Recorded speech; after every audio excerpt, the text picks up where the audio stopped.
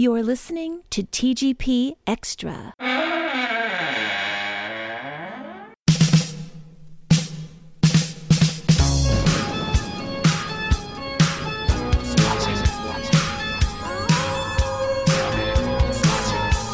Welcome to the TGP Xtra Halloween special. We have raided the Garbage Put archives to bring you another of our favourite classic episodes. You enter this show at your own risk.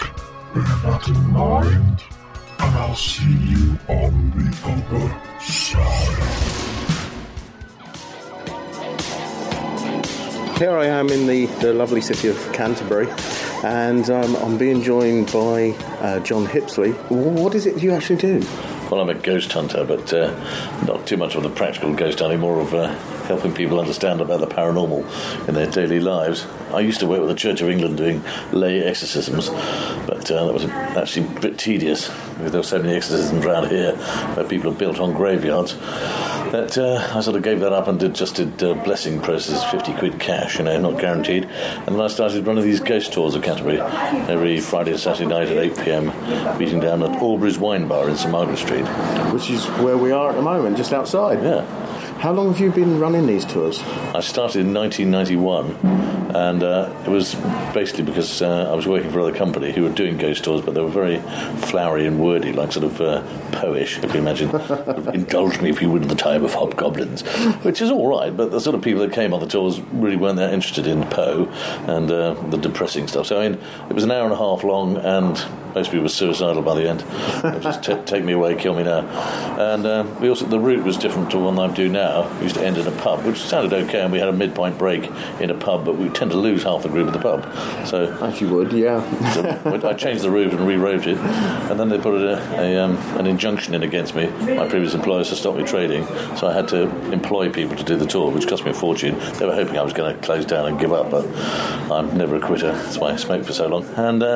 And so basically it's been running from 1991 till the present day, so it's about 23 years. And you've grown a lot of interest in from different parties and things as well, because you sometimes work with television crews and things, don't you? Yeah, I tend to sort of do cross-fertilisation. So if a TV crew's coming to Canterbury to talk about tourism, I'll do a piece to camera about my business or how tourism has affected different ways. I'm also running a small business forum in Canterbury called Talking Traders, which helps communicate little businesses like mine with the big boys. And I also work with schools and colleges and universities. So if you've, for example, got a language school who want to learn a bit of English, I do a special tour for them. It's ghosts, supernatural, but it's also about English language and history. So it's not just ghosts, because a couple of people get switched off by ghosts. It's too depressing. I want to go home now.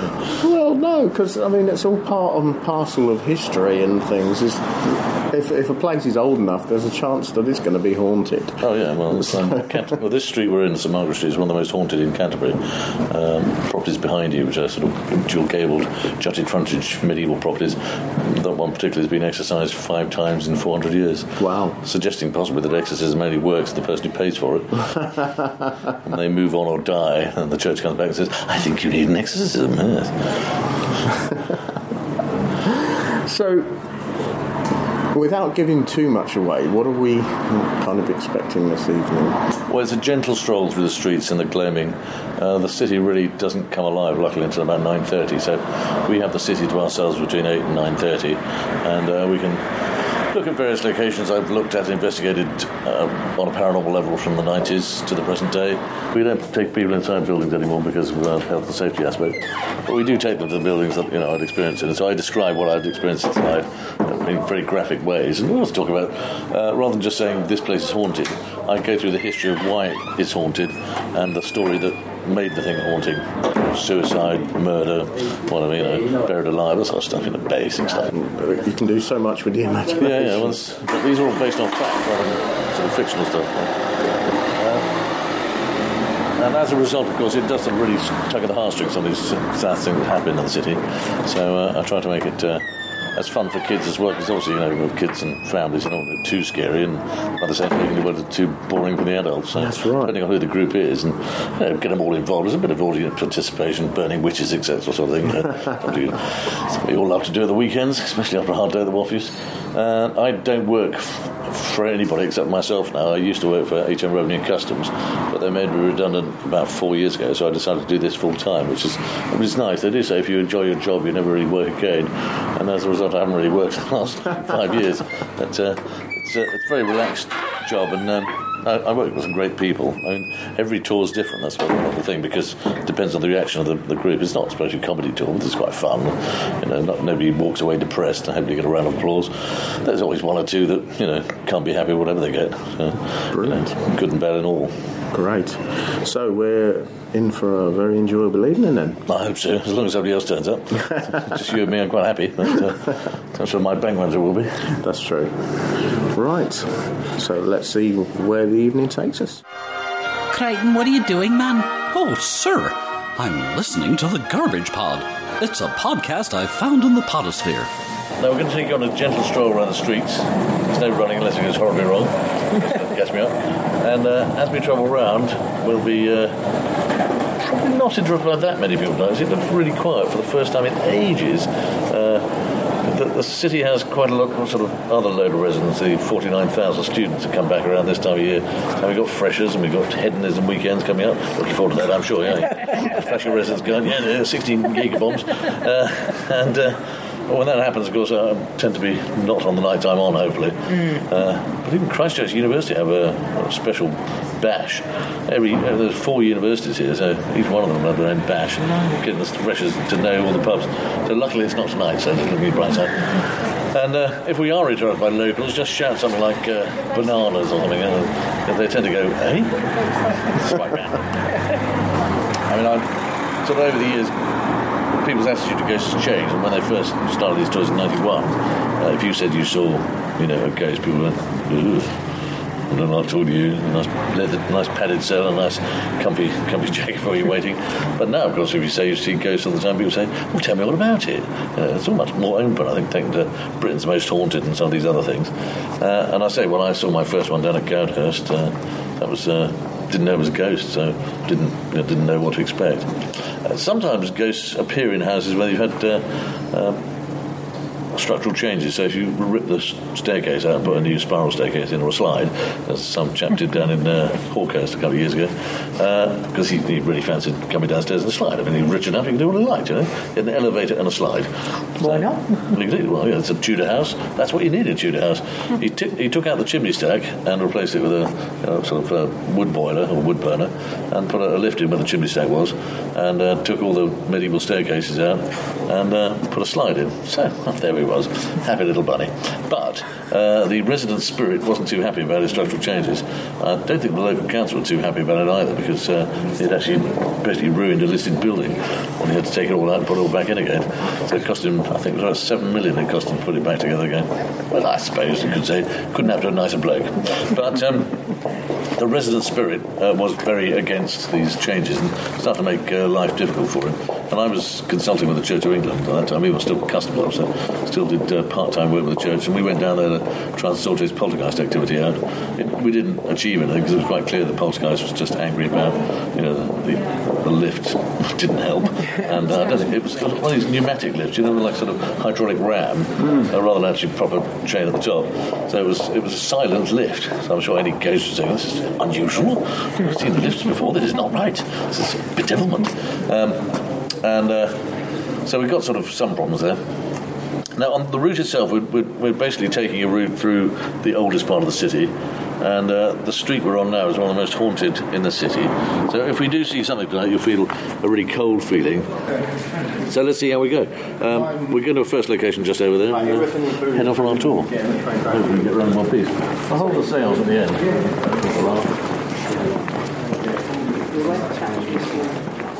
This was once a public house called the Crown Inn. It owned for business in 1600. I was trading quite happily until the Civil War broke out, and Oliver Cromwell came here and threatened to blow it up with a cannon. He had something about the Crown. His name was a weird old thing. Cambridgeshire lads.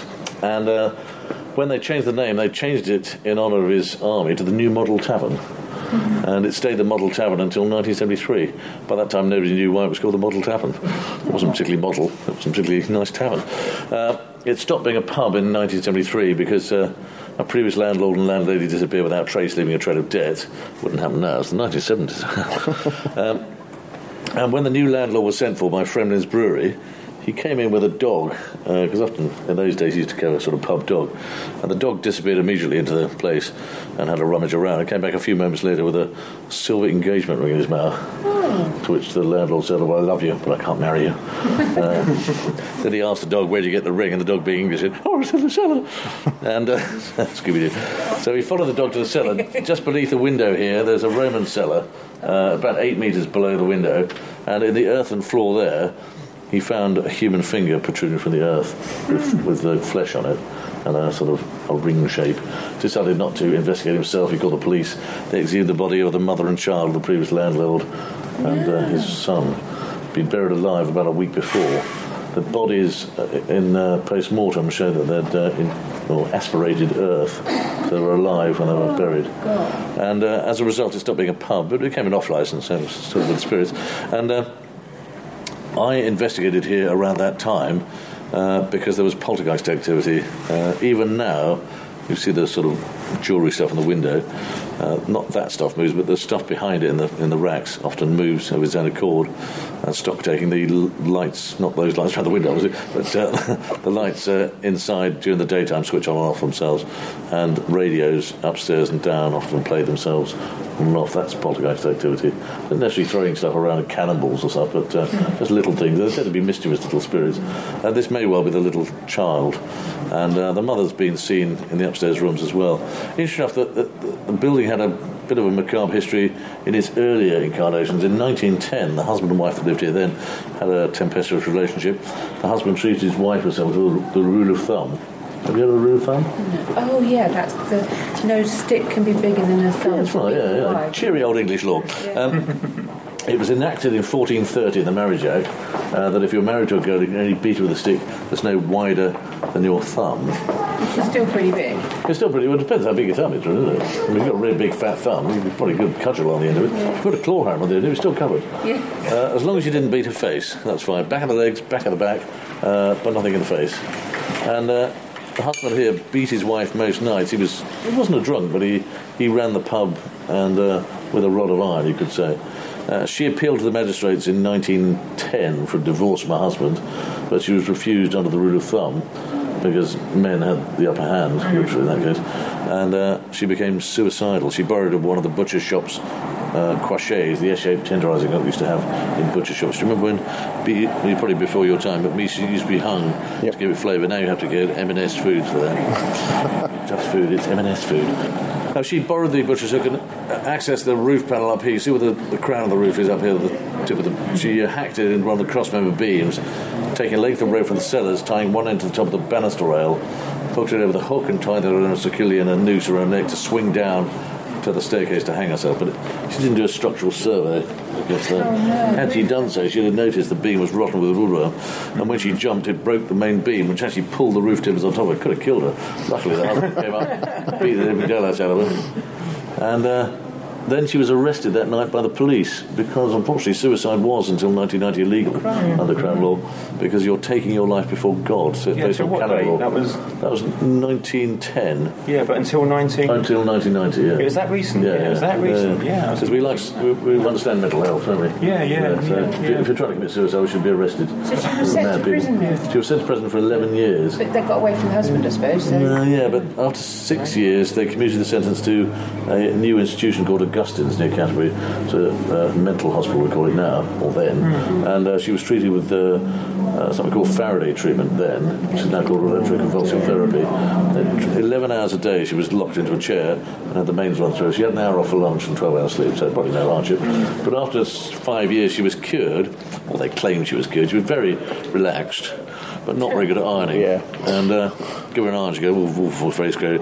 And never go near a cat. So very odd with cats. Cats would going meow, and before they got to her. They took a photograph of her to show how relaxed she was, because her photograph's in the archive as a memorial to those women who were treated in such a strange way. Because in those days you could be locked in prison for having a child out of wedlock. Even in the 1960s they locked you away for that, which is fair enough. I mean, no single mums in England, just locked away until some mental institution, babies taken away. Usually Catholic nuns do their best to look after babies by beating them, beating themselves their feet so they wouldn't run away. We love England. Now, when she returned, she was returned to the custody of her husband because she was the safest person to have. That's nice. Been away for 11 years, pretty chilled, and then the husband starts beating her up again. The son, because she had a little son, who was only 1 year old when she was taken into prison, was being looked after by the father and a nanny, so it was costing him money. It also turns out that he had to pay for a treatment in hospital, so it's sort of payment ready, that's all. Yeah, I know. Bless him. Unfortunately, he started beating her again soon after she returned, because basically he didn't have a punch bag. I think he used to beat the child as well, but not to such a great extent. So the child was probably about 11 or 12 when he saw his mother one night at the top of the stairwell up here with a rope around her neck, ready to jump again, this time on the stairwell. She was standing with her hand on the banister, according to the son, ready to jump, but rather than interacting with her, he had no knowledge of her. She was just some stranger in the house. He just said, "Good night then," and went to bed. And was woken about 2 o'clock by the sound of her body hitting the stairs. The husband also heard the body hit the stairs, but told public or people in the pub that she'd be fine. So he tripped over the stairs to go. When he made his way up the stairs, he tripped over her corpse on the first bend, which is really annoying. He was running a bed. There's some devil running across the stairs. Selfish. She refused to wake up, so he lost it. Then he started beating her with his stick, and then he remembered the rule of thumb, which actually says you can beat her for half an hour, but they're usually up for a kiss after. And so he bent in for a kiss. She didn't taste right at all. What he didn't know was that as she had jumped, she pulled her husband's straight razor across her throat, with downward force ripping the head from the shoulder. So basically what he kissed was the stump on the neck. The head was still in the noose. When he lit a candle, he could see it. And he decided to wipe his mouth clean of her blood and flee down Hawks Lane down here towards the Westgate station, which is the old police station down there, Pound Lane. And when halfway there, about St. Peter Street, he was arrested by the police, screaming the words, "She's dead, she's dead," with blood dripping from his face and hands. It looked suspicious to them. And they followed him, it was a snowy night in November 1921, they followed him back through the streets, following the bloodstained footprints in the snow, back to his door here, shone their lantern inside, and could clearly see the head and the noose and the decapitated body on the stairs. He'd obviously hacked the head off and made it look like suicide. He kept saying he didn't do that. No, it was suicide. Oh, yeah, right. You know, to beat his wife up, he's obviously lost it. He's a mad person. So they took him to the Westgate jail, locked him in there for 7 days, but he still didn't confess. He was locked in what's called the condemned cell. That's where you haven't been convicted or anything, but you're pretty well condemned, aren't you? You're caught red-handed. It's a 8 foot by 8 foot cube box with wood all around it, so you can't smash your head into it. But they leave you with a belt and a rope, so you can hang yourself or pull your trousers up. And 7 days later he was tried at Canterbury Crown Court for the murder of his wife, and without a jury of his peers found guilty, because there was no question of innocence. He was caught red-handed. And he was sentenced to be hung by the neck until he was dead at Wincheave Green, on the last public execution in the south-east at least, and witnessed by 350 local people who wanted to see him get his justice deserved. When they tied him to the noose and the gallows, there is something called the long drop, which was developed at Tyburn Gallows. You calculate the height of the man, the weight of the man, how long the rope has to be. Too short, and the head will snap off. Too long, and he won't hang properly. And the law says you can't hang a man twice. You know, we did have some human rights. But they also said in the long drop and the gallows at Tyburn that if the noose was tied incorrectly, it should be tied to the ear, so when the body drops, it twists and snaps the neck, so they don't really suffer.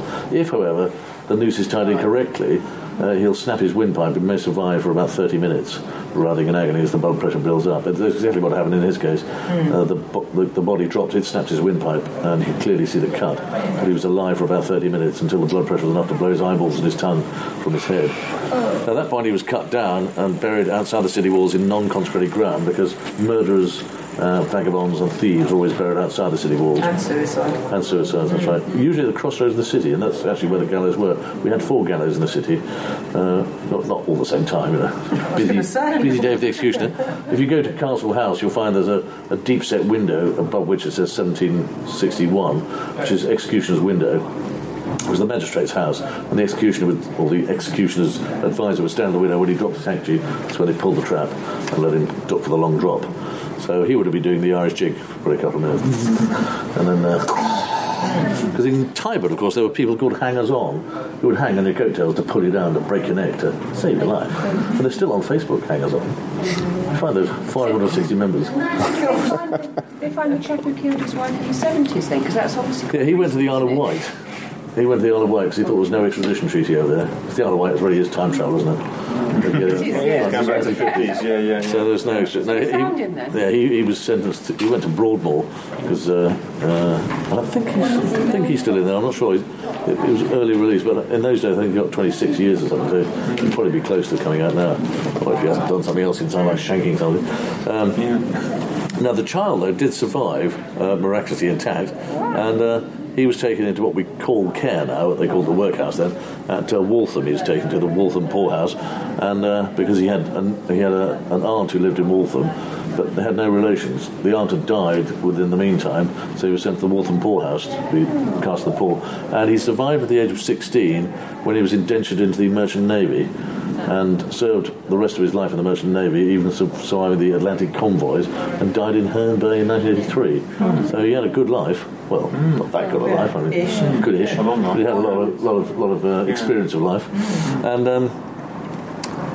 The result is the building has this rather sad atmosphere, so much so that people who stay in the top room up there often wake during the night to find something stroking the side of their cheek as they sleep.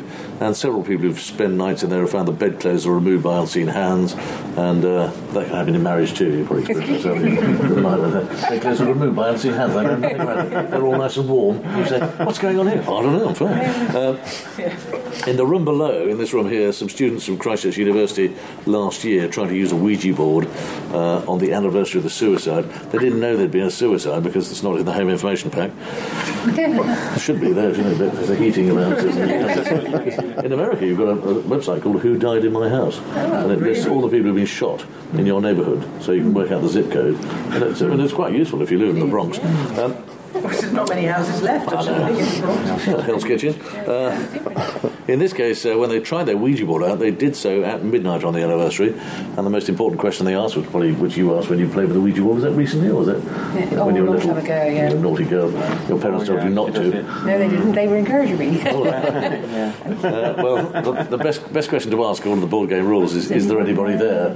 Yeah. But you're also supposed to say a blessing prayer before you open the board game up, encouraging those people who died of natural causes to join you in your game. It was developed in France and Germany in the 1880s, really for the spiritualist movement, who believed that by contacting military leaders of both sides they could prevent war. And the Germans and the French fighting. It's unheard of. But, yes, obviously not the First World War. Run away. In this case, the spirit came back almost immediately, yes, as in there is somebody there. If you get the answer no, it's a bit pointless. No one will find your corpse. But of course it's actually one letter at a time. It's very boring. Slow.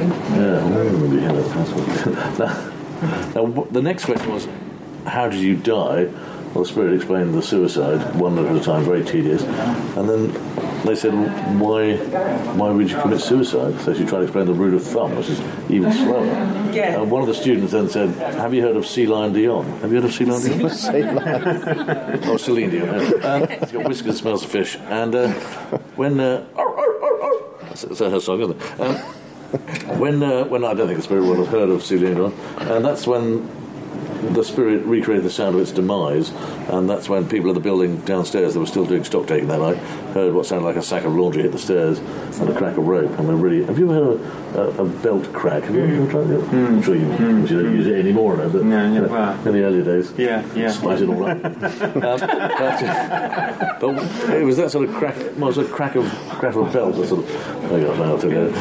But in this case, they got frightened, and actually, she threw the Ouija board out this window, theorising that would obviously the ghost would follow it home like a sort of taxi, and she went to bed in that same room, and the door locks with a bolt, and she woke up in the morning to find the door was open but still bolted, so something had basically unbolted it without her knowledge. And but if you're looking for somewhere to stay, city centre location, £5 a month rent, that's fantastically good rent. Deposit's nothing at all. It's always lovely and cool in the winter. So let's move on from here. You're listening to the Garbage Pod. Where your input is our output. if you look at half this building here, you can see the structure is actually early medieval. So although it looks pretty modern from the outside, you see the medieval paneling inside. The top you can't really see, but it's being restored. It's been empty for about 20 years.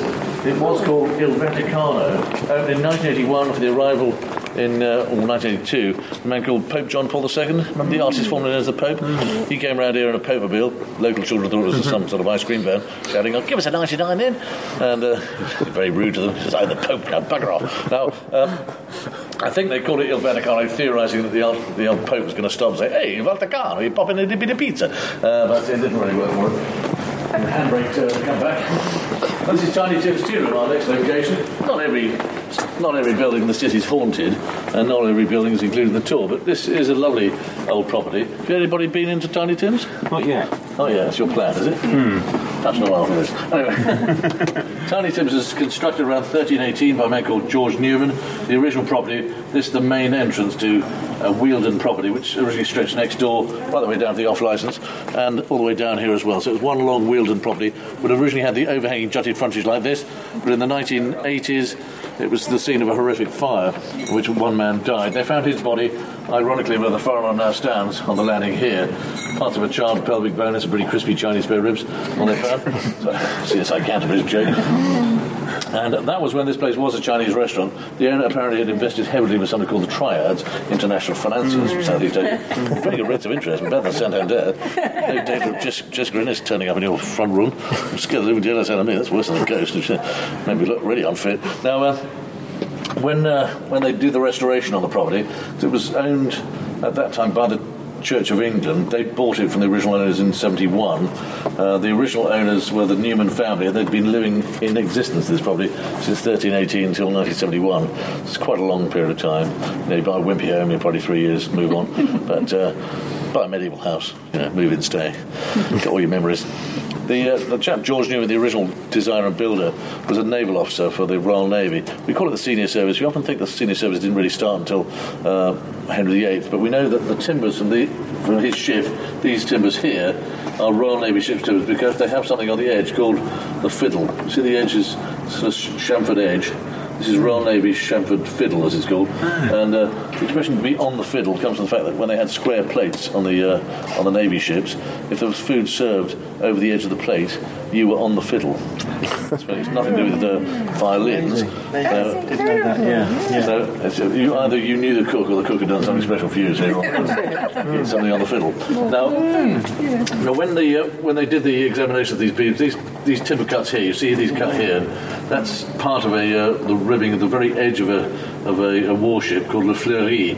They know that because Royal Navy ship's timber has Royal Navy marks on it inside the cobbler's joints, and it tells you which ship it came from. So they traced the cobbler's marks at Portsmouth, where it was built. But it was a flagship, well, not the flagship, the second flagship of the Royal Navy, and it sailed from Ramsgate in Kent to Honfleur and Bilbao. They knew that because of records. The Royal Navy are good record keepers.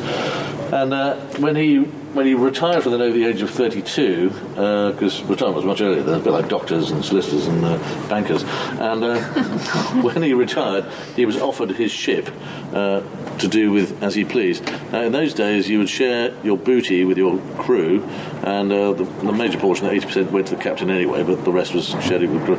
And he used the timbers of his ship to build his house. So these are ship's timbers. The staircase is the ship's staircase, and it's in beautiful condition. My torch is going, but it's been fully restored. It's English seasoned oak, and they also found in the restoration behind all the wood paneling, they found this original medieval chimney stack in the middle here. It's made with London brick, built around 1388, so it's quite late. The original building wouldn't have had a chimney stack in it because it would have had smoke going out through the roof timbers, and the gentleman would have slept in the room above in something called the solar. And we'll see the solar in a bit, but when they were doing the restoration, they also found in the middle the rectangular shape of bricks. You see that it looks like relatively new brick. This is the entrance to a priest's hole, put in there in about 1500 to allow priests a hiding place should there be a war. Imagine a war in England. Couldn't see that happening. The Catholics say, "Kill!" They wouldn't say things like that, would they? Nonetheless, the entrance to the priest's hole is here. At the top, this is sort of looks like the lintel. It's in fact a hinge originally they've sealed it in there. So it would have hinged at the bottom there, and the priest would have dived through the flames. Through the flames, he would have dived into a hole between the chimney stacks. Now, they sent a 6-year-old child into that hole. They couldn't get a builder in, because builders are big lads. But he sent his own daughter in the builder, because children need to know about work experience. It was a day called Bring Your Daughter to Work Day with you in the 1980s. Now it's called iPad Day. Yeah. Nonetheless, they put a rope around her waist and stuff like that, and she found herself standing about 6 feet below where we stand, not in a cellar, but in just a sort of a casement, which had animal bones in it, about 300 or 400 cats and dogs carcasses placed in there by medieval builders to ward off evil spirits. It's fair to say that they didn't find any devils in there, so quite possibly it does work. If you're trying to get rid of devils, throw in a few cats. Because even the mummy, you've probably seen the film The Mummy, he doesn't like cats, does he? No. Cats. That's right. Yeah, you remember that quite clearly. The cats are the guardians of the dead. Medieval people believe that too. Inside there, she also found a staircase which had been built inside this drop area, and she clambered up there. A brave girl, I think at 6. My dad had said, get in that dark dingy hole. I said, no way. Calling child services. Childline, if it existed. She clambered up to about the midway point here and found a small doorway which she opened. Pretty nervous, I would have thought by then, but she found the door had been bricked out from the inside. You can see mortar had been squeezed out from the other side towards her, suggesting somebody had bricked themselves up inside, probably at some point. She came back down the stairs, and as she did so, she caught a very cold feeling on this side. You see where the little tiny bricks are? The bedding of something called a rush space. It's like a little trough. The idea was that the priest could go to the bottom thing, run up the stairs, jump into the trough, and hide until the danger had passed, and then run up the stairs to his priest's room, which, if you stand back here, you can see the window in the middle is the priest's room. It's a bricked-in window made to look like a modern frontier. That's the priest cell there. See there? And when she shone a torch in this area, the trough, she saw bags and bags of silver coins and flatware, what we call flatware, so silver serving dishes and plates and crockery and stuff. And she tried to grab some, because, pocket money wasn't very good. Worth a try. Did you get pocket money when you were little? No. Yep. There you did. Generous. Ouija board and pocket money. Yeah. Now, when she tried to take out these bags of silver coins, she found they're all tied together with string, and then beneath the silver bags, because there's still a long sort of line of silver bags, she found bags of twigs of some kind. Didn't know what they were in the darkness, and she basically pulled everything out, shoved it through the hole so Dave could look at it. She kept pulling these bags of strings, and then of course she came across shrouds, human shrouds, within which were the bodies of a mother and 7 children. They'd been buried in there during the English Civil War to prevent them being murdered by Parliament. You see, at that time, the Parliament Army said that if they found any Catholics in the city, living or dead, they'd be taken out and burned, so the ashes could be scattered, therefore they'd never go to heaven. And the only way that families could prevent that from happening was bury inside their properties. Unconsecrated ground, admittedly, but with a priest. Yeah. Meant they were definitely going to the way ahead. Now, the top of the building now is the priest's room. It's been restored, as it would have looked about 1660, and they found the body of the priest in there. It had been bricked up, completely airtight. When they broke into it, they got air rushing in and stuff like that. They found the remains of a King James VI Bible, remains of a rosary bead, church candles all over the place, and you could also see scratch marks around the chimney stack when he tried to scratch his way out. He must have thought to himself, ginger nuts, or something like that. So, ginger nuts, I'm sure it's ginger nuts, or food, sandwiches. I'm sure in his own blood etched the word sandwiches, because sandwiches didn't exist then. Digestive biscuits, when were they created? Now, when they removed the body of the priest, the building took this really depressing atmosphere, so much so that when it was a visitor information centre then, people would come in and feel misfortune, unhappy, and go home again. But, that's the French for you. And, God bless the French. Now, when you go in there now, you'll find the room actually says ghost room on it, which is not a bad name, for a ghost room. And being English, you'll also go straight in and say, leave this to me, I know what I'm doing here. I've used Ouija boards. And he'll say, okay, I'll stay down here. But if you go in the room, there's a chair that says, don't sit in the chair. The sort of thing that we see all the time, don't you? And in England, if you see a sign saying, do not, you've got to give it a try, haven't you? Because if you see a cupboard that says, do not enter, you've got to have a look at that one. There's just electrical cupboard or something boring, isn't it? But if you see that sign, you think, well, who's going to stop me? When you sit in the chair, the only thing that happens is the door swings closed, slams locked, and it's only a latch, but it's so tight you can't get it open. And very sad feeling of just coldness. It's not a happy feeling at all. It is unnaturally cold in that room anyway, for no reason other than that maybe somebody died in there. And when you sit in the chair, you feel the children just stroking the back of your neck. For me it's okay, but some women go, this ain't right. And then you hear the children whispering in a language called Middle English. Now, you probably had to study Middle English at school, didn't you? Oh, yes. Yeah, and you probably... Canterbury Tales? Did you do Canterbury Tales? Oh, no, but I've read it. Yeah. But in the original? No. Oh, no, it's much more fun. Is it? No. Yeah. But basically, I mean, like with the Canterbury Tales, is one that up to the shore sort of the docks of March and pass the router, but everybody in a such record, which fetch you under the floor. Then from every half an altar, and every shires and every galunda, pilgrims win their weary way to Canterbury, the holy blissful martyr for to seek, for he made them well when they were sick. That's just a prologue. Anyway, but their song is a song sung to children by priests. They were usually sung before they were dying. So the song goes, Al me candles breeden brichte, candelichte, foul lichte. Basically, in translation, says those children that see this bright candle by the bed will not see in the morning because they'll be dead. So just so you know, dead. The priest bricked it up then. He bricked himself up to stop himself being taken and burned. Very lot of people died in the Civil War in Canterbury. You might assume that by that time they'd have just said, "Oh, we're all Protestant, it's new church and stuff." But of course, we're all still in balance. We had, King James VI came back, and suddenly we're all Catholic again, or were we? I'm not quite sure. He was embracing Protestantism, and then half the church said, "Well, you can't. You could be burning in hell." So they had to convert. Now, when you come out of that room, most people need the loo pretty quickly. But when you come down the stairs, the children, if you're lucky, will come with you. And being English, we spend our life apologising, don't we? They used to think, "Oh, pardon me, terrible sorry. Oh, pardon me. Dead children, sorry, terrible." And so you come and run down the stairs, even when you're not in the building, and people aren't in the building, later in the evenings in November, you hear the sound of running footsteps, and they stop as soon as somebody puts their foot on the bottom tread. It's rather more spooky than the footsteps themselves, because it so abruptly stops, like sort of records. I'm just kick the needle off it. So I'm using the word record before podcast. So, if you have a pop in there, it's only 38 quid for a cup of tea and a scone. Makes you proud. And maybe that's one of the reasons people say misfortune and happy when they go in. Right, sir. Here, you stand over here with me, looking back to the back of Tiny Tim's, you can see it's actually a medieval structure. You see up here? See the tiny windows, and there at the back is the solar, the big wide windows. Looks like a weaving house, but the windows are wide and open, so the master could see when the sun came up. This points east, so he'd see the sun. Sorry, points west rather. So he'd see the sun as it came up in the morning and brighten his day. He slept in a box bed. They found the remains of it in what is now the kitchen or the tea rooms, and the footing of the box bed showed that it was quite a small thing, about 8 foot long and about 6 foot wide. And the box bed was designed so you'd actually crawl inside it and the lid would go down, keeping all the heat and the warmth in. But it would stop you eating maggots during sleep, because the maggots and the spiders would drop into your mouth during sleep. It's one of the reasons they developed later on something called a four-poster bed, which had a curtain around it to keep you warm. It also had the canopy on it to stop you again having stuff falling in your mouth during sleep, which is not very romantic. Who's that looking out the window there? Just a little girl. They often see little children in these windows here. This was the same property all the way down. See, it looks all higgledy-piggledy now, but originally one long wheeled and probably like that design there. The Victorians rebuilt it to make it a little more modern.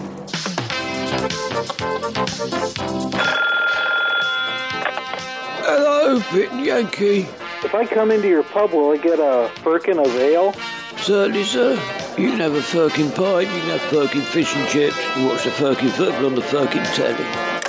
Bloody Americans.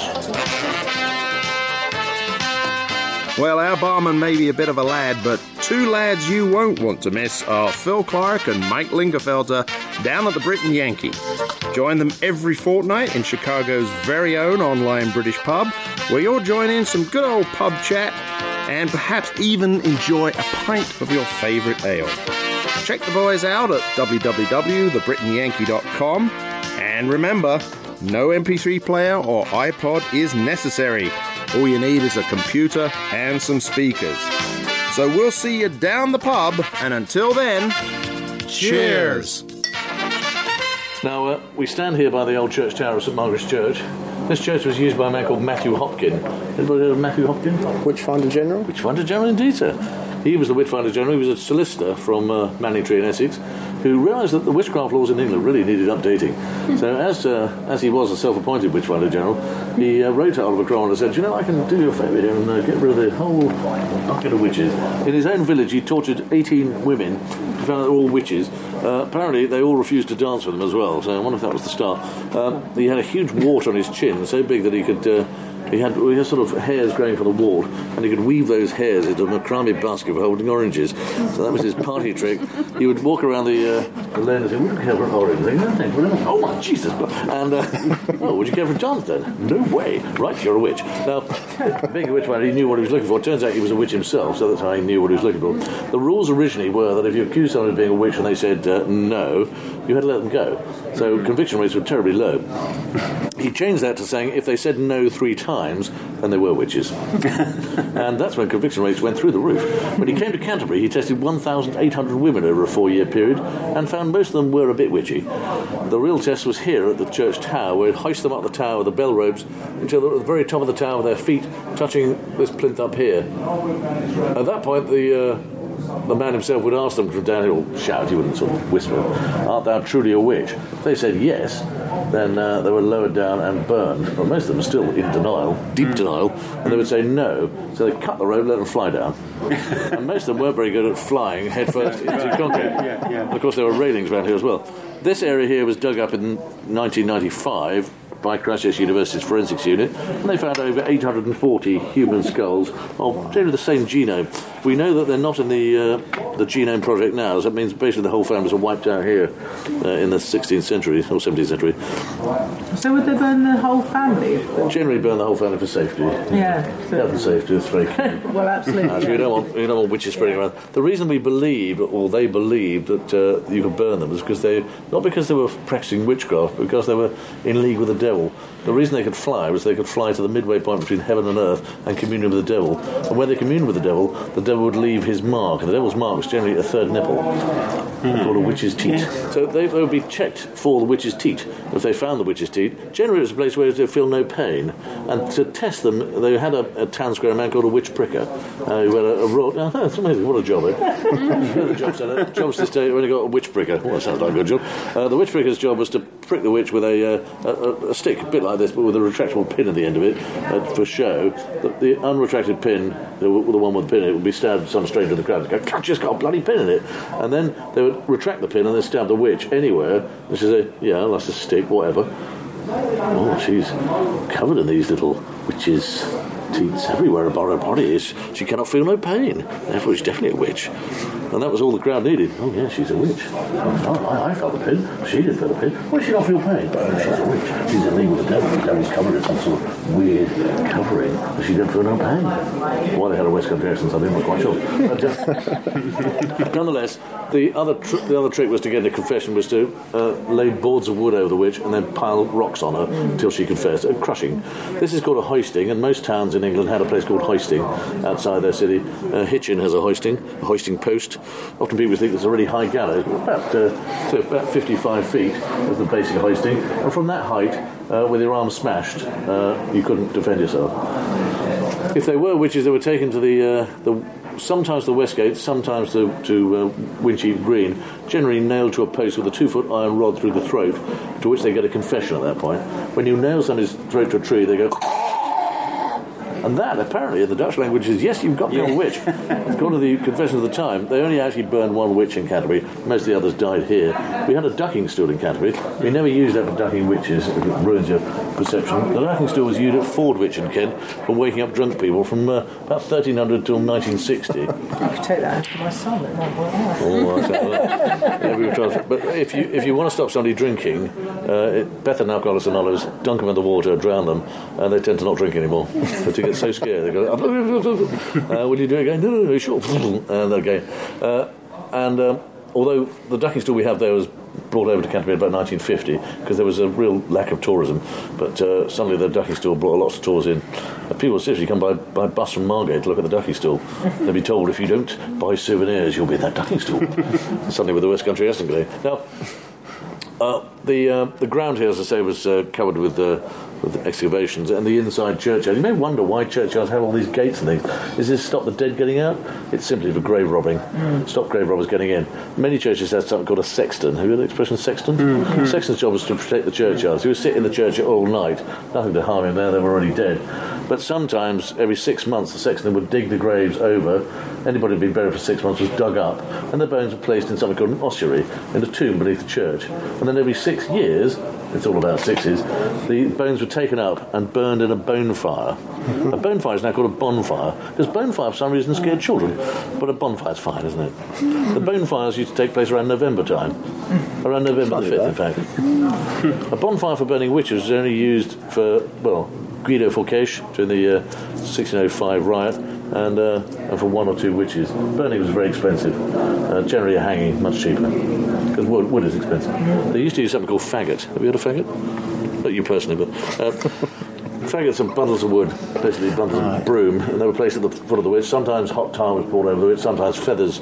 She was tarred and feathered and then dragged through the streets so people knew who's the witch. Who's the witch? Be the one with the tar and feathers in? Oh, that'd be it. She'd be tarred and feathered, dragged through the streets. I'm not a bloody witch. I'm just an ordinary person. You just called me this because I have a West Country accent. So, for some reason. So let's move on from here, but if you feel the presence of the witches amongst you. It's because a lot of witches came from Essex, didn't they? That's why I That's right, yeah. Looking to be the most coward. The only witch is Essex.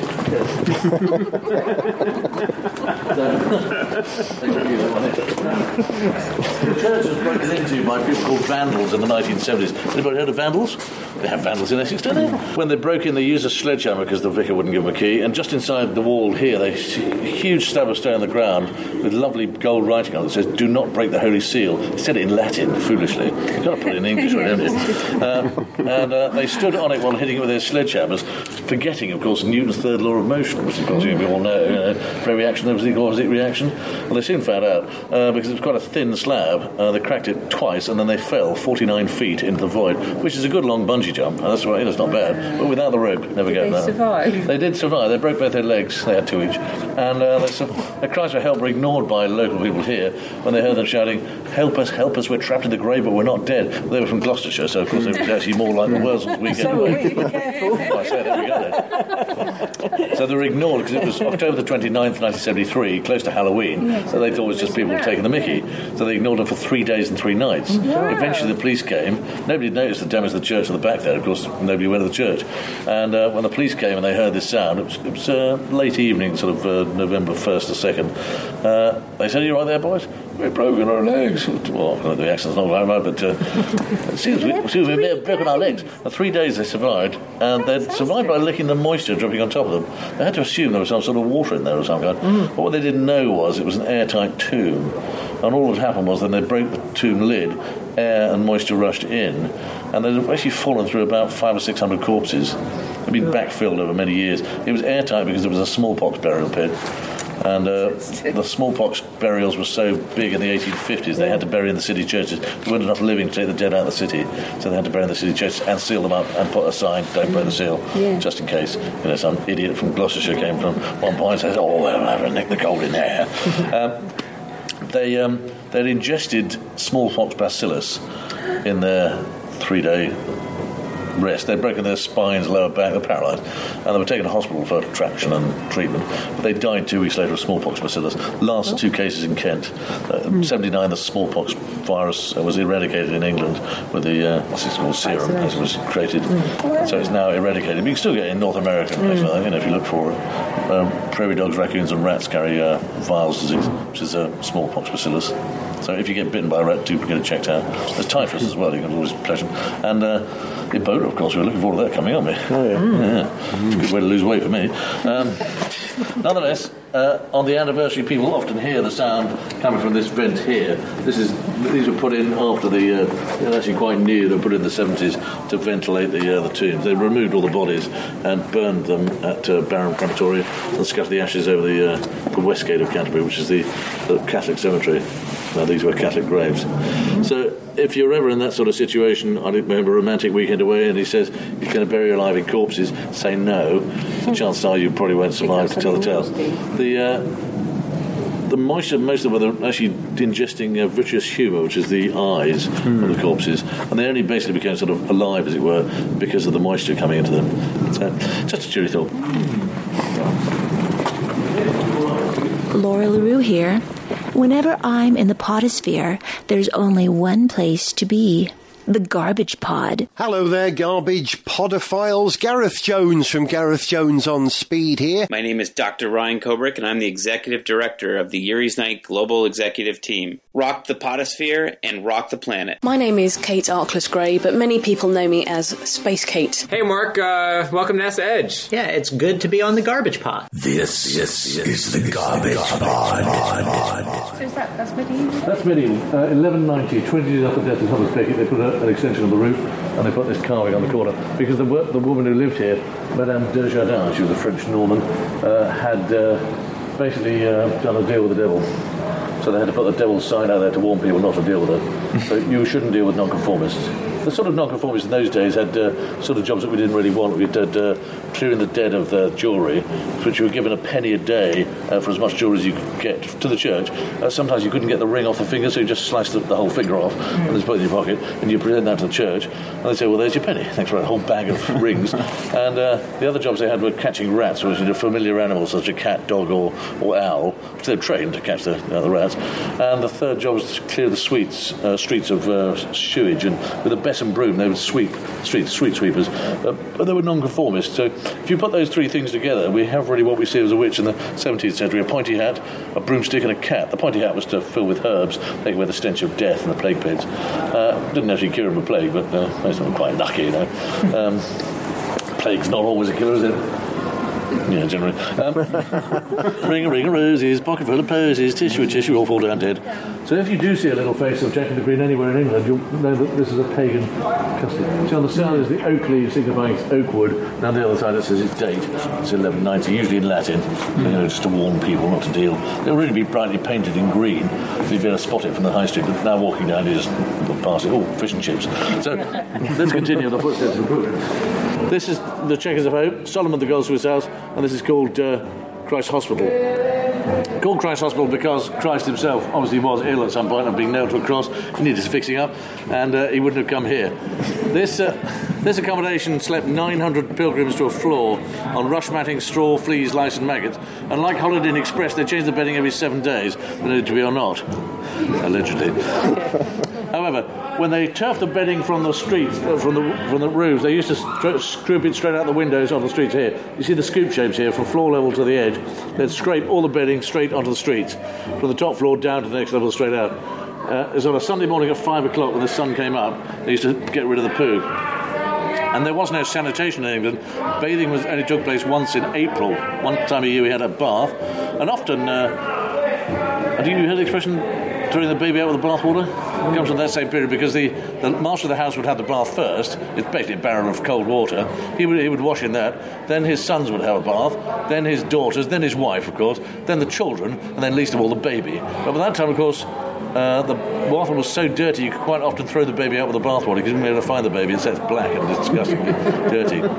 And this sanitation problem only changed in 1983 when we had a first flushing toilet in Canterbury. A huge clue for the men. After that, they never queued again. Now it's all done. Now it's going to once. Now, when they turfed the bedding out, they often showed a warning to the French people. This street was full of French market traders. It was called Rue de Marché Artisan Français.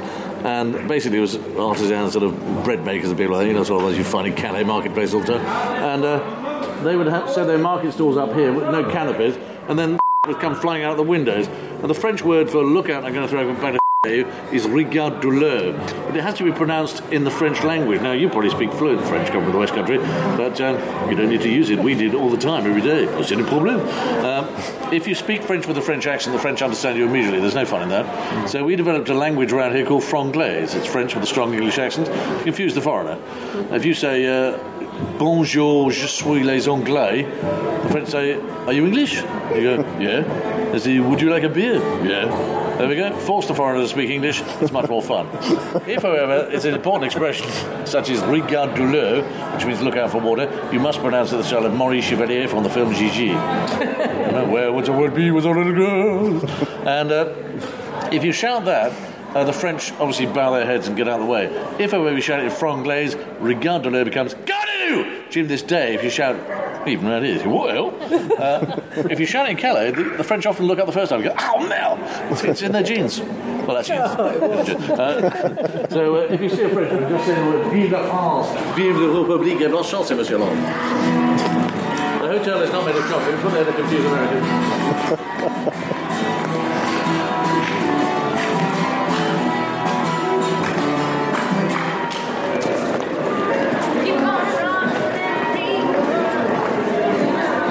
You might think the buskers of modern England are quite new, but of course they've been around in Canterbury for all their lives. Canterbury's been the thoroughfare and the joining of so many cultures. This road was the main road to Ashford in Kent. This road up here, the main road to London, the one down that way to Dover. And behind me, the main road to Margate. Of course, not many people went to Margate in the 1300s. There was nothing there, really. Not even the Turner Centre had opened. And even now, there's... Anyway.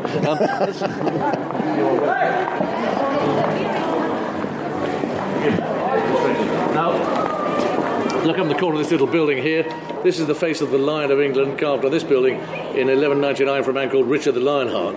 Richard the Lionheart still popular in TV culture as the only man to look like Sean Connery in the film Robin Hood, Prince of Thieves. And the only one occasionally seen to be related to Maid Marian for the first time in history.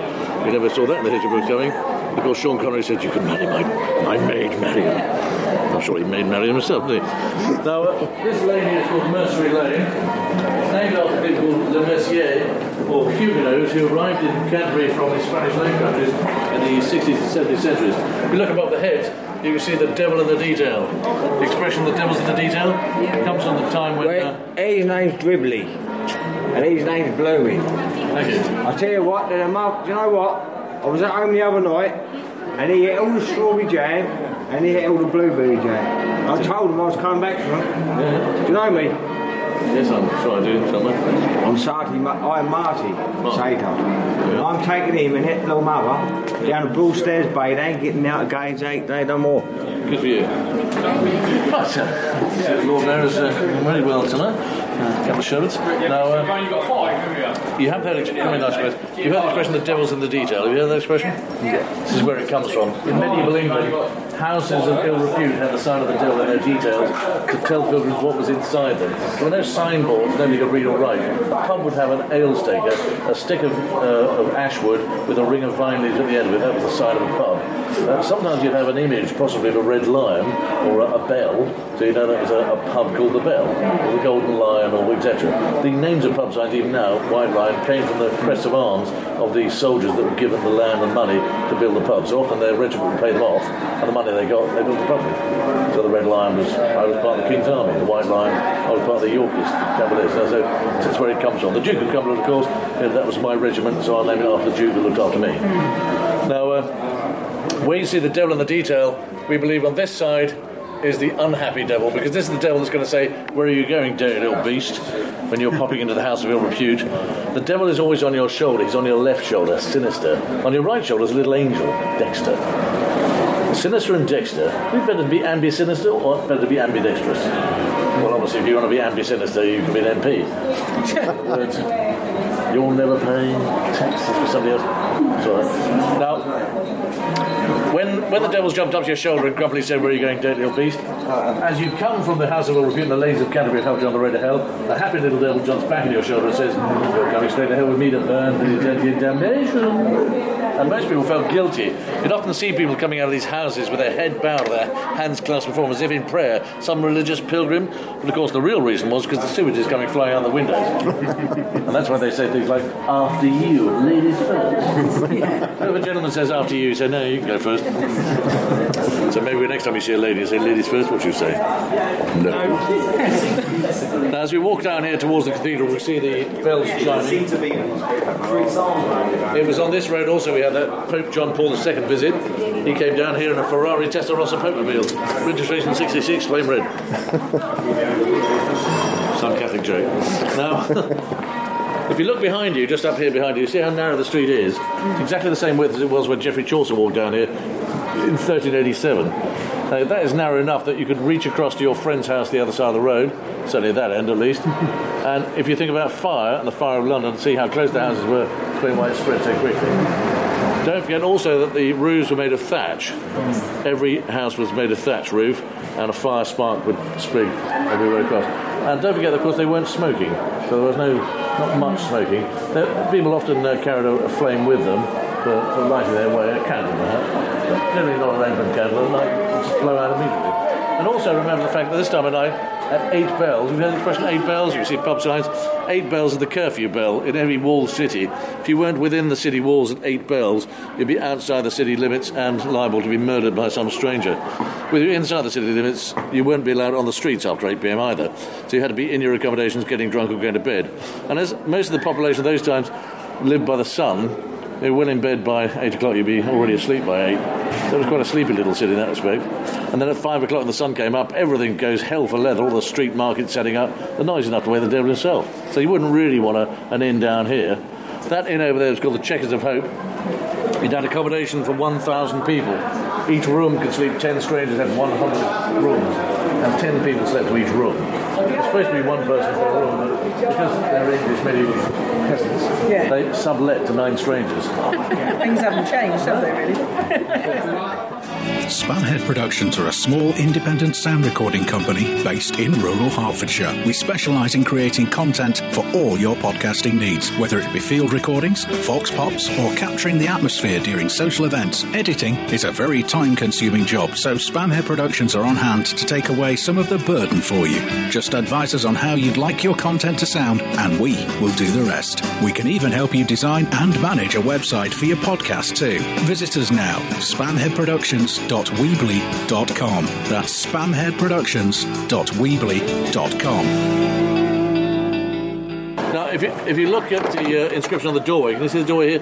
It looks like Shell Oil has done a sponsorship deal. But this is before the shrine of St. Thomas was constructed. The nearest holy shrine in the Holy Lands from here is a place called Santiago de Compostela, St. James. St. James the conch shell, you might have had cookies Saint-Jacques once in your life. You've got this weird shell with a bit of potato in it. Some bit of... civil service, probably huge, expensive dining rooms. You're joking, aren't you? Nonetheless, this was paid for by the Catholic Church, and the doorway is a smaller doorway. It's a pilgrim doorway. Pilgrims themselves are about this height. The biggest pilgrim, even including Geoffrey Chaucer and Henry VIII, could get through here without bending over. We often think of Henry VIII looking like Eric Banner. Apparently, I don't think he ever looked like that. He was short, squat little thing. See how tall that is? That's the Tudor Rose, we'd like to call it. The outside doorway is the Archbishop's doorway, the dimensions of Thomas Becket. He was 6'6" with flaming red hair and a ginger beard, plus a mitre. This was how tall he was, about 7 foot. If you should see Thomas Becket as a ghost, he's big enough you go, oh my God. He'd say, no, I'm the Archbishop, we're all close. Apparently when people did see him, they did go, oh my God, he's massive. Because he was about the tallest man in England. The King was about the same height, because they had good diets. Both he and the King went to school together at a place called St. Paul's School in London, or St. Paul's Cathedral School as it is now. And if you were at school with the King, the chances are you'd probably have a pretty good diet, because he'd invite you around for parties and stuff, jelly and ice cream. I've never had this stuff, isn't it? Now, following the split between church and crown that happened around 1167 or so, Henry II said in an unguarded moment, who will rid me of this turbulent priest, according to Shakespeare. We think it's unlikely he ever said that. Well, he would have said it in Latin or French anyway, wouldn't he? The language of court. 4 knights overheard him and rode to Canterbury to brutally murder him. Their names were Reginald Fitzurse, Hugh de Morville, Richard Le Breton and William de Tracy. And they rained down blows upon him that tore Christ's blessed body limb from limb. The first blow struck him through the shoulder blade, cutting down through the rib cage and landing in the hip bone. So mighty, witnesses said, and there were 80 of them, that the blade got stuck in the hip bone and they had to twist, cracking the hip bone to get the blade out. As if you're murdering something in front of your mates, you've got to get it right. It's embarrassing. You go, useless. Then the next blow came from the nape of the neck down the spinal column, the coccyx, all the way through, slicing through. An English broadsword. Thomas Becket. Thomas Becket, yeah. Local boy. Shaving accident. So, Knights of Gillette. The best a king could get. Now, when they got down the coccyx, then they sliced from where the elbow would have been, because the arm's gone, slicing through in a diagonal motion in the name of the Father, the Son, and the Holy Ghost. What we called at that time a jacket potato execution. With cream cheese ready to go. Now, the final blow was the nape of the neck to the front of the cranium, slicing through the brain itself. At this point, Becket was kneeling on the ground, and the tip of the sword that sliced that fatal blow broke on the altar floor. Until CSI Canterbury and Canterbury cleaning crew went in there was always a trickle of blood in the floor. They could never get it out. Tanner Country Cleaning was in there one night. Said, "Oh, it's all sewer now then. Scrape that out, it's lovely clean now, Archbishop." "Oh, what have you done?" "Oh, well, that's all clean, that's fine." The Order of the Cross Swords is still a point of pilgrimage, even if you're not Catholic, even if you don't believe in that sort of thing. Maybe you're in the civil service for many years and have been kicked out of it. But it is a really spiritual place to go. The new altar has been rebuilt with a depressing-looking sculpture, which marks where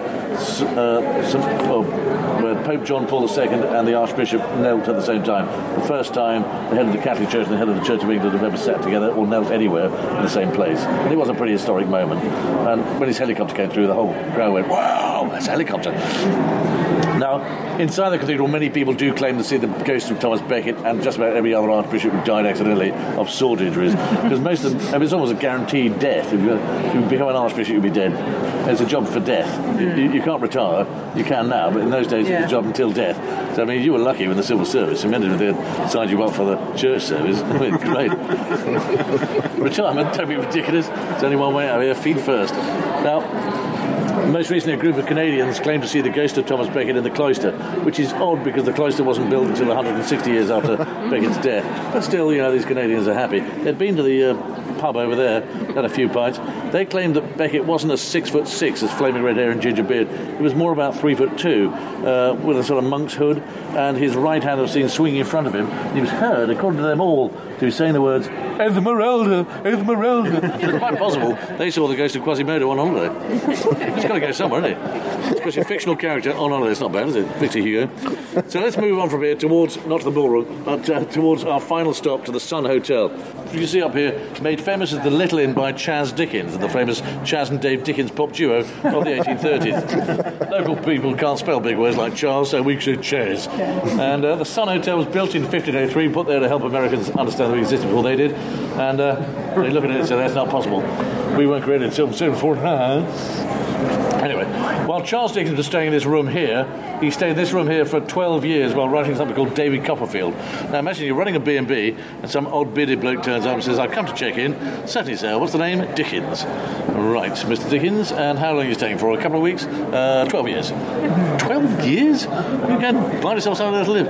Well, of course, he spent most of his life renting accommodation. It wasn't until near the end of his life he bought a place called Gad's Hill near Rochester, which is where he ended up pigging out. And he founded something in London called the Ghost Club of London. It still exists. It's in Marylebone, and it meets every Friday around this time of night. They meet and they discuss ghosts. But it's more the supernatural end of ghosts. It's a really pretty spooky bunch. The most famous, apart from Dickens, most famous alumni was a man called I was going to say Harry Cook, but I think it's Harry Webb, but it can't be him because he's dead. No, Harry Webb's not. Harry Webb, that's Chris Bryce. Harry Bryce. It's Harry Bryce, his name was.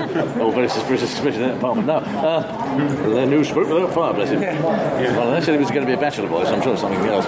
Now, while he was staying in this room here, every night he claimed to be haunted by the ghost of a little girl, known locally as Nell the Cook. She was a cook for the Cathedral of Canterbury between 1499 and 1523. She introduced the English diet, something called sausage. You heard of sausage, haven't you? I've heard of sausage. Yeah. Who I say? Well, when the monks first tried sausage, they didn't like the taste or look of it. But after a couple of weeks, they got a taste for it, and they wouldn't give it up. Some wouldn't go a day without sausage. Can you imagine that? Even at public school, they still play a strange game called Où est le saucisson? Now, while he was staying here, he said that this girl would come every night, stroke the side of his cheek in a friendly way, and tuck him into bed in a really special way. Most men are okay with that, living or dead. Well, we can get what we can get. However, they do. They're all into that sort of stuff, friendly lunch. However, in this case, his wife was not into being stroked. It wasn't illegal, that sort of stuff, but she wasn't into it. And but she said to her husband, never follow that girl into the building next door, because every night she would say, "Come hither, for I have something to show thee." Well, Dickens was, true to his word. He kept his word to his wife, and after 12 years he didn't. But on the 12th year, she moved to Broadstairs to take lodgings at a place called Fort House, now called Bleak House, to confuse Americans who thought it was in Hertfordshire. And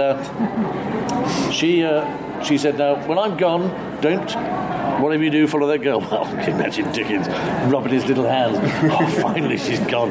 Well, he waited for 1 week, and then he followed the ghost of the girl into the building next door. She went through, he claimed through an old doorway. Well, for most of after his death, people said, well, that's rubbish.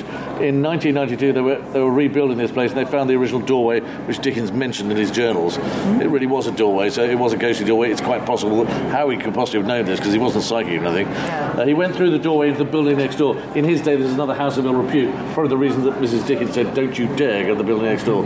But in this room, he saw Great Expectations. There was Nicholas Nickleby. There was Oliver Twist. I mean, his original stories. And brushed up English Margaret, of course. Serialised her. London Illustrated News. He followed her to the cellar, this girl, down the cellar steps to the cellar below here, where she knelt at his feet. When that happens, all men get very religious. Dickens was no exception. He said, oh, bless you, child, bless you, child. And on the third blessing, the child vaporised his feet. He woke alone in his room in a cold sweat, couldn't explain what he'd seen. Couldn't write for a week. Put it right as cramp. Now it seems that Dickens wasn't alone in seeing this thing, because since then everybody who's ever stayed in that room sees the same ghost. She's dressed in old-fashioned clothes now, but of course for Contemporary for many years she was just an ethereal form. It seems that young Nell the cook was a real person. When she was working at the cathedral, her accommodation was in these rooms here, or not exactly these rooms, this is roughly where her accommodation was. In the rooms above were the Archbishop's guest accommodation, and they still are Archbishop's guest accommodations. So when the Archbishop has friends over, they tend to stay here. You can access the close from the other side. While young Nell the cook was around, she was in love with the Archbishop, according to her own journal. She was an educated girl. She grew up in Paris, and that's where she learned to cook and came to England as an apprentice. And she wrote in her journals that she was in love with the Archbishop, probably not the best thing in those days, because they were a bit celibate, and they could be in love with God, but nobody else. Now, when she was here, one day a young lady arrived from France, claimed to be the Archbishop's niece. Nobody was more surprised than the Archbishop, who was an orphan, but apparently he was overjoyed to find he had a niece. She was 18 years old and ripe as an ocean August. He used to look at a real special way at the dining room table most evenings, and one night he even kissed her goodnight, a way that uncle shouldn't kiss their nieces. But she was from France. They kiss differently over there, don't they? They turn different, isn't it? It's the one way to apply toothpaste without a toothbrush. Now, you're all clean there, darling. Ready for bed. Now, he'd tuck her into bed in this little room up here for 8 or 9 hours, which, well, I suppose that's really tucking a girl in, isn't it? He looked jolly tired the next morning, like tucking to a man in. And Nell was a bit suspicious of this, so the next night she peeked in through the keyhole when she heard some odd sounds from up there. I didn't tell exactly what she saw, but her jealous fears had truly realised. So she visited a friend, the apothecary, Mr. Boots, around the corner, who was doing 3 for 2 that week on revenge. Revenge, he said, is best served cold. Revenge is sweet.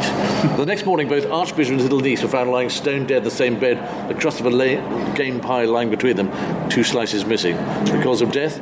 According to the King's own physician, too much pie. Even now, too much pie's a killer. If you sneak down late at night for a pork pie, an alarm goes off all over England and says, pork pie, pork pie, pork pie, pork pie. Well, we are a Christian country. And according to David Cameron, the warmonger, we'll get another one here.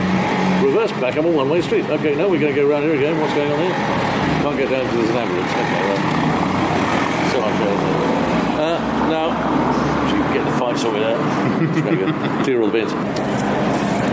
When the Archbishop's body was found, Nell Cook disappeared off the face of the earth. She was a missing person, like the Mary Celeste she was. She'd have been a ship that had found her immediately. But Rudderless she was. And she was discovered buried in this building in 1997. When they were excavating the cellars to build a new tea room, they found the remains of a little girl at the foot of the stairs, exactly where Dickens said she would be. They also found, all these links here, and they've knocked it all into one. This is now a bathroom for the top room up there. The people who were there a couple of weeks ago didn't sleep very well at all. They complained to the landlord of the hotel. Why was there a chambermaid 3 times during the night? She kept coming in to turn the bloody bed down. With one service, the other's just weird and odd. 3 times is just creepy. So look out those girls there. Sorry? It's quite possible. Although the story was actually written up by a man called Richard H. Barham, who's the vicar of a place called Barham in Kent, known as the Inglesby Legend was his pen name. Inglesby legend, you might have heard of Inglesby? Thomas Inglesby. Not a very big literary genius, but he was an Oxford Don, very boring chap, and he wrote the story down in a very flowery prose. And supposedly she used belladonna rather than revenge. Belladonna was actually much more efficient. Hemlock's a bit dangerous, a bit pricey, but belladonna, you only need one leaf of belladonna and you'll kill somebody. Even now, it's one of the most strongest poison, digitoxin. I'm sure you remember this. The Young Poisoner's Handbook. He wrote the Young Poisoner's Handbook and he's all clearly. Nonetheless, since then, her ghost has been seen and felt in this area. I often used to think that was her ghost up there. I saw that the other night. What's going on there? Coming nice and close, is it? We get run over by the taxis. Taxi. Now we're standing there. Just look at the business, right? Being christened by a local person. So let's come and join hands. Come and join hands. That's right. Let's see what we can do. Yeah, join hands. That's right. Big fingers up. That's right. So we're going to move around a bit. That's it. So basically, we're going to try and hold a seance to Nell Cook. She was only buried over there. She was reburied in 1992 in Dark Entry in the cathedral precincts in unconsecrated ground. So we don't know how she died. When they found her body, there were scratch marks on the underside of the slab, which she was trying to scratch her way out. Fingers born to the first knuckle bones. Not nice for the archaeologists who found her. Time team came down for it. Remember Tony Robinson? Really? Yeah, he came down there. Is he still alive? Yeah. Is Tony Robinson? Yeah, he does other things. I get worried that one of these, they keep dying on my childhood, heroes, or they get imprisoned. Anyway, let's down our heads and just say a prayer. We won't get interrupted by locals, so they see a group of people in a circle holding prayers. That's creepy Christians, stay well clear. So we'll say a prayer. Dearly beloved, say that with me, Bill. Dearly beloved, we are gathered here. We are gathered here today in the sight of God. The sight of God. And this congregation. Just you and me there, sir. To call the spirit.